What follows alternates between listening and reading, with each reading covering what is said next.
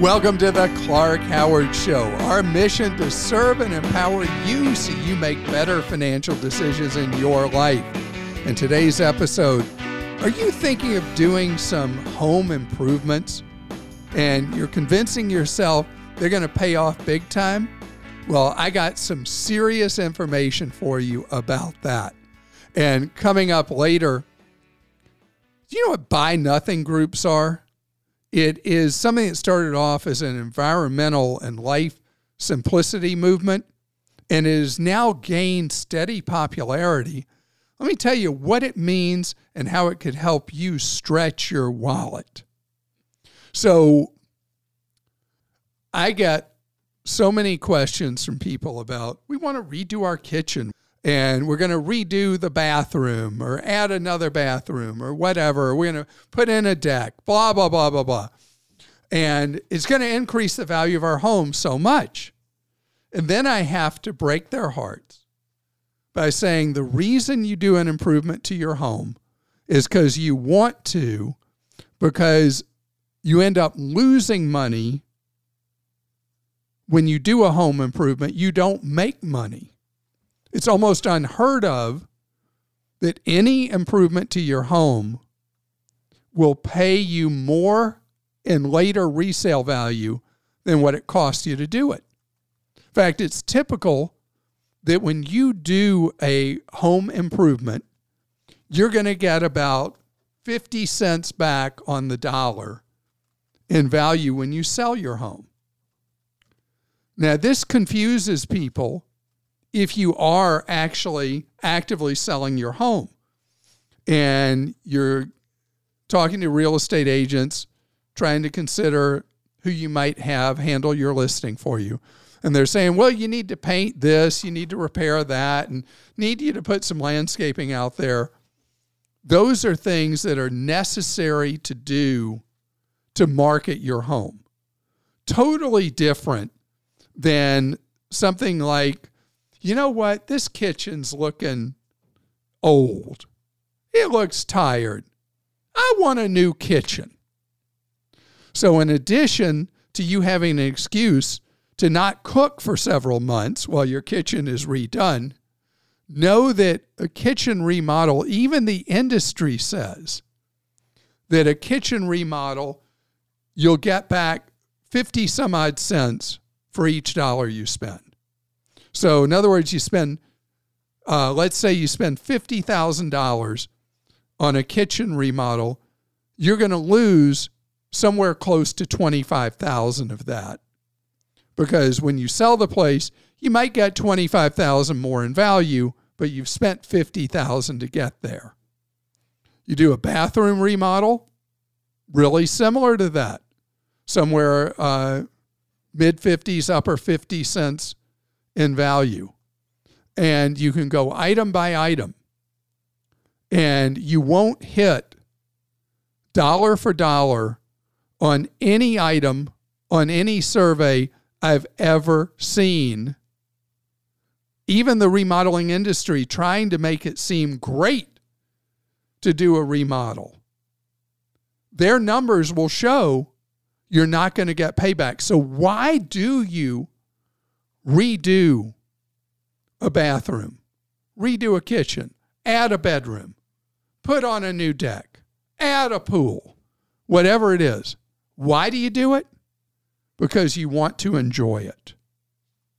That's why you do it. And that's the only reason. But don't ever con yourself that you're doing an investment in your home. No. You're spending money so you will get more joy out of your home. And some things you're recommended to do that are supposed to have a great payback. One of my favorites is all the pitches that you see on the internet and mailers to your house, on TV, about replacing windows in your home. Why do you replace windows in your home? Well, to be more comfortable, maybe save a little energy, but you're never going to get back a payback on that money. You will spend more than you'll ever benefit from it. Please remember the real reason that you do a home improvement project, a home upgrade, a renovation, whatever term the industry's using at the moment, you do it for your pleasure, not for your wallet. Speaking of that, Clark, Renee in Oregon says, in the next year or so, my significant other and I plan to blend families and move in together. He currently rents while I own my home. We have been debating between purchasing a new home or doing a significant addition to my current residence. We live in a market with extreme competition for homes and higher than average prices for homes and construction. We're leaning towards an addition. With our combined incomes, affording a higher mortgage is not an issue. We just do not have the large cash up front for the scope of addition we want. We want to get the most for our money and are having a hard time justifying the current prices we're being quoted, especially compared with what they were just a year or two ago. One option would be to do a cash-out refinance now while interest rates are low and sitting on the money to see if lumber and construction prices come down. Do you see any issues with this? If we did this, would the money be best in a high-yield online account, municipal fund, etc.? And is there a better option? So, Renee, this is not about money. This is about life. I think it's a real challenge to engage in a major addition to an existing home as you're in the process of blending families. There will be some adjustments involved in blending families, and having been through home renovations and additions before, I can tell you they are a stressor. And the cost per square foot to add an addition may not be a money saver versus you in a hot market buying a home that has the square footage and rooms you need versus what you currently have plus adding an addition. So my first bias would be to go out and see what it would cost in total to buy a property that has the square footage you need and the rooms you need.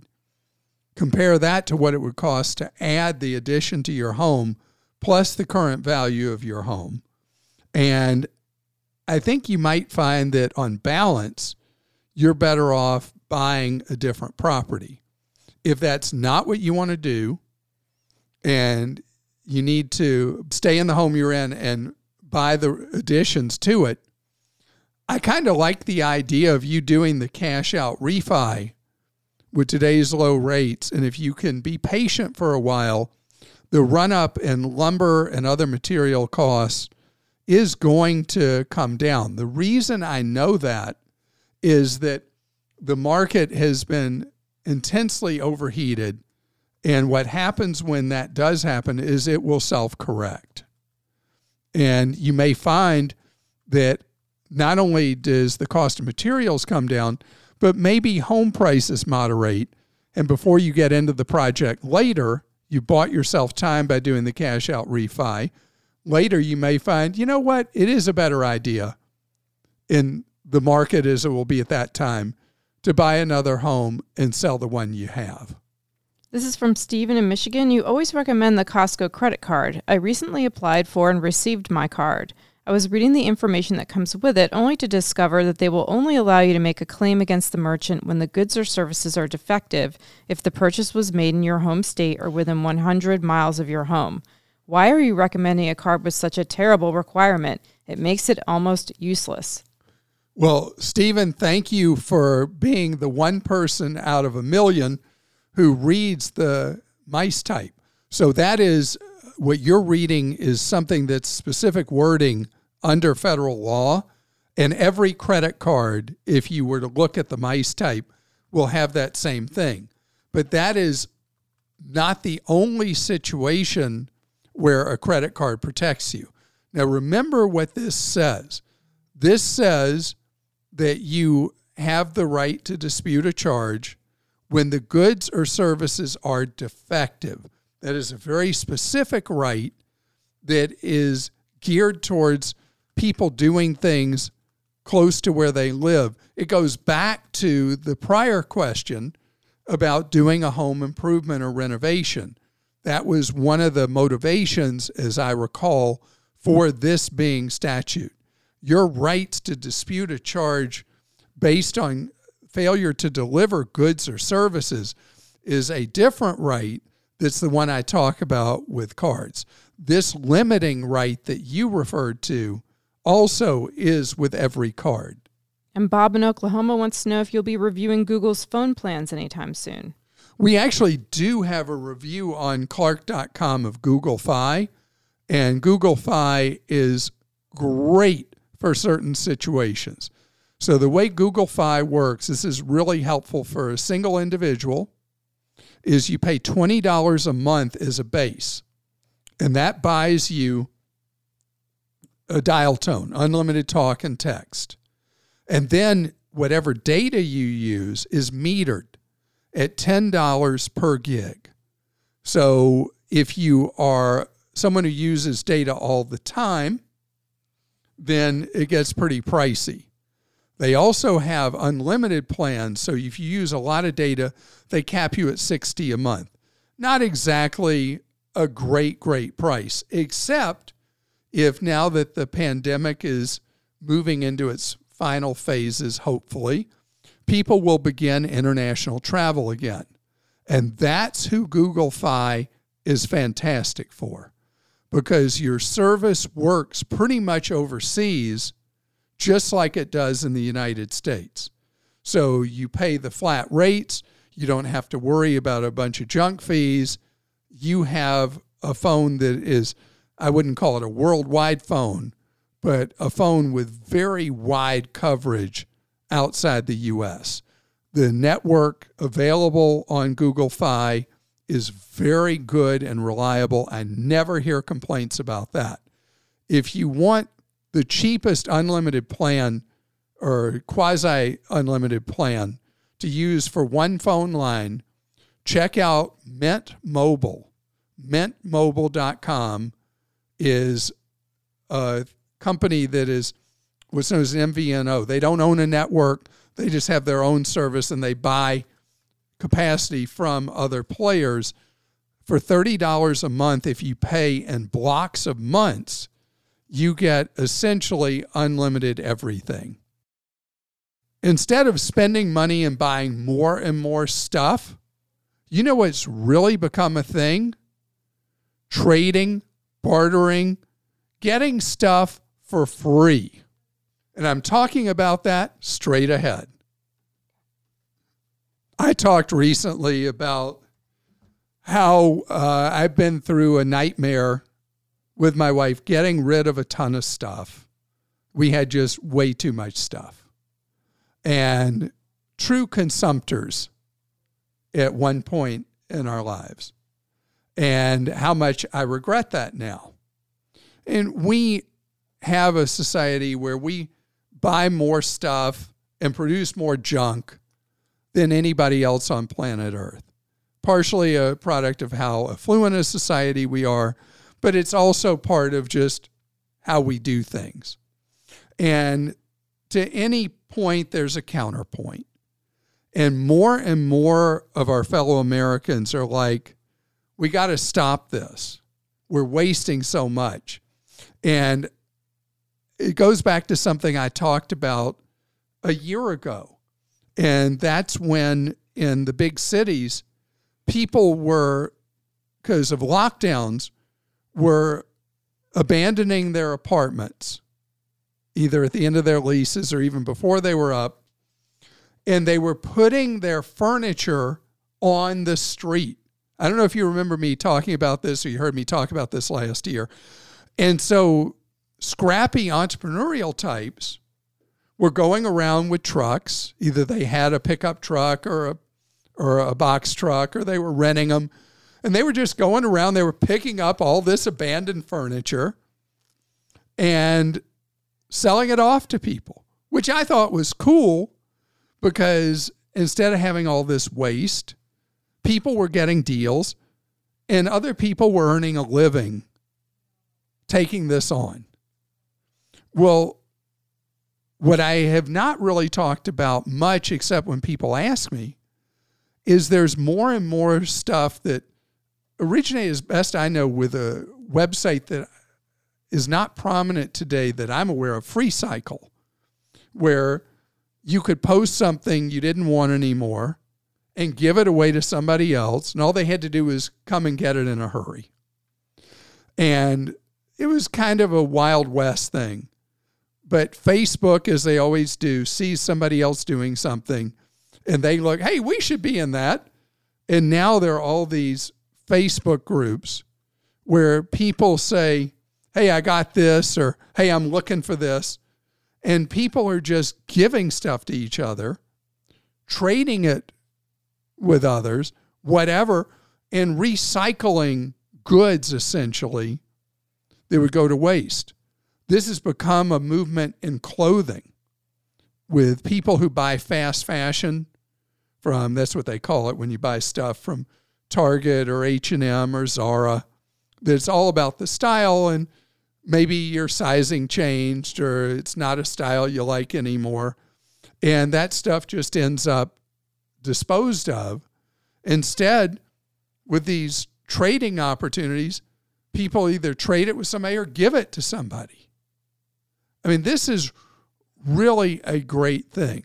I realize it's not good for sales at Zara or H&M or Target or whatever, but it's really good for our wallets. It's good for society and all that. And so this idea of looking on social media and looking for how you can get things for little or no money, or even at the extremes, what are known as buy nothing groups. This is a way for you to do it. And I neglected again to mention Nextdoor, which is also a great resource because it's people right in your own neighborhood in theory, or area or zip code, where you're able to know who you're dealing with. And it could be a neighbor who has something they're getting rid of. You didn't even know they had it. And they post it on Nextdoor and it's yours suddenly. So this is a way for you to protect your wallet, stop waste, and again, everybody benefits but the retailers.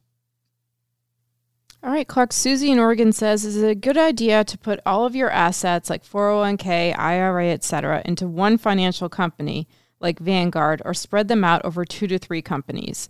My assets are currently in 3 places, and my husband wants me to consolidate everything into Vanguard for convenience.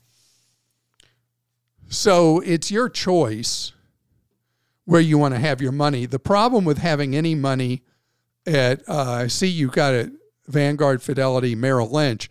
Merrill Lynch is a full commission stockbroker, and it'll tend to be a lot more expensive to have money with them. With Vanguard and Fidelity, it's truly a question of whose package of services you like. And if you really want to just have one account, no problem with that, as long as if at Vanguard they do everything that you need, everything you want.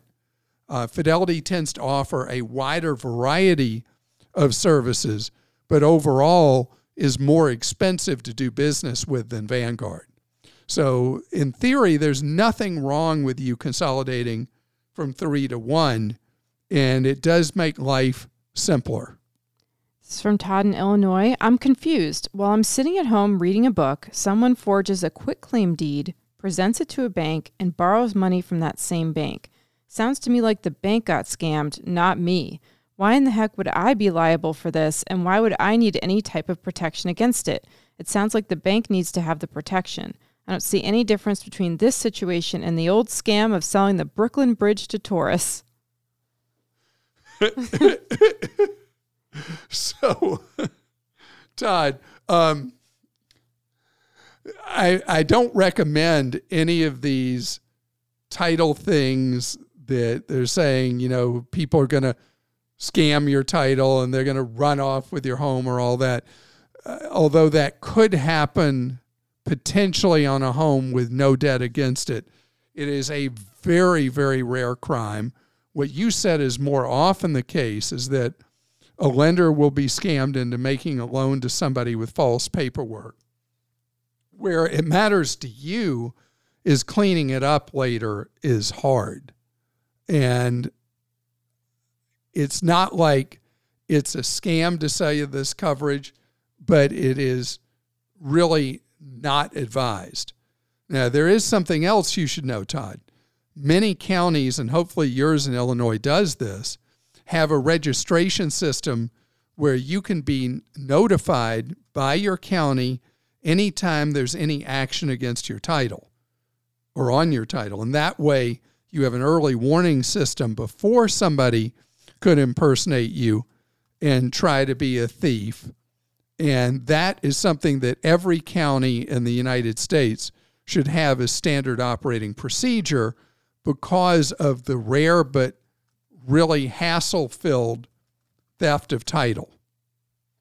Okay, and this is from Dave in Colorado. I'm planning on moving in with my girlfriend of 18 months and want to make sure we're setting ourselves up for financial success. We are in our 30s, have stable careers, have healthy retirement and savings accounts, limited debt, and my girlfriend owns her own home, a small 2-bedroom. Marriage, starting a family and fostering, moving to a larger home are all on the horizon. While generally on the same page financially, we do think about money differently. I lean towards the frugal FIRE movement. My girlfriend is less concerned with day-to-day spending and money issues, but is turned off by consumer culture.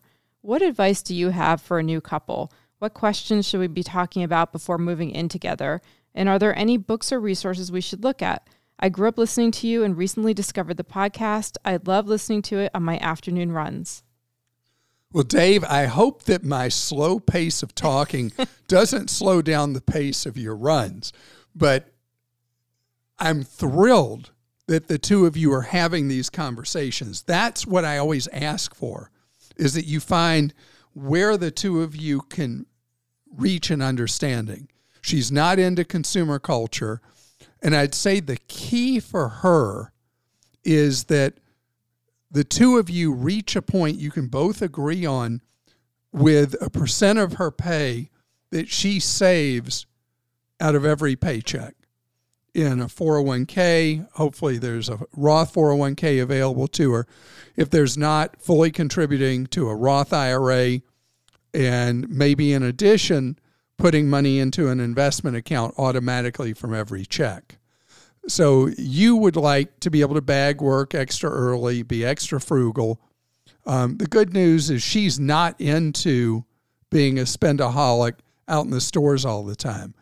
So the best thing is not that she has to be like you, but that the two of you come to an accommodation with the idea of diverting a certain amount of paycheck into retirement and investment funds so that you're building financial security. Just because you are so into living on a small fraction of what you make, it's not fair to ask her to do that. But it is fair for both of you to be into living on less than what you make, but for her, not anywhere near as extreme as you and I are, living on way less than what we make.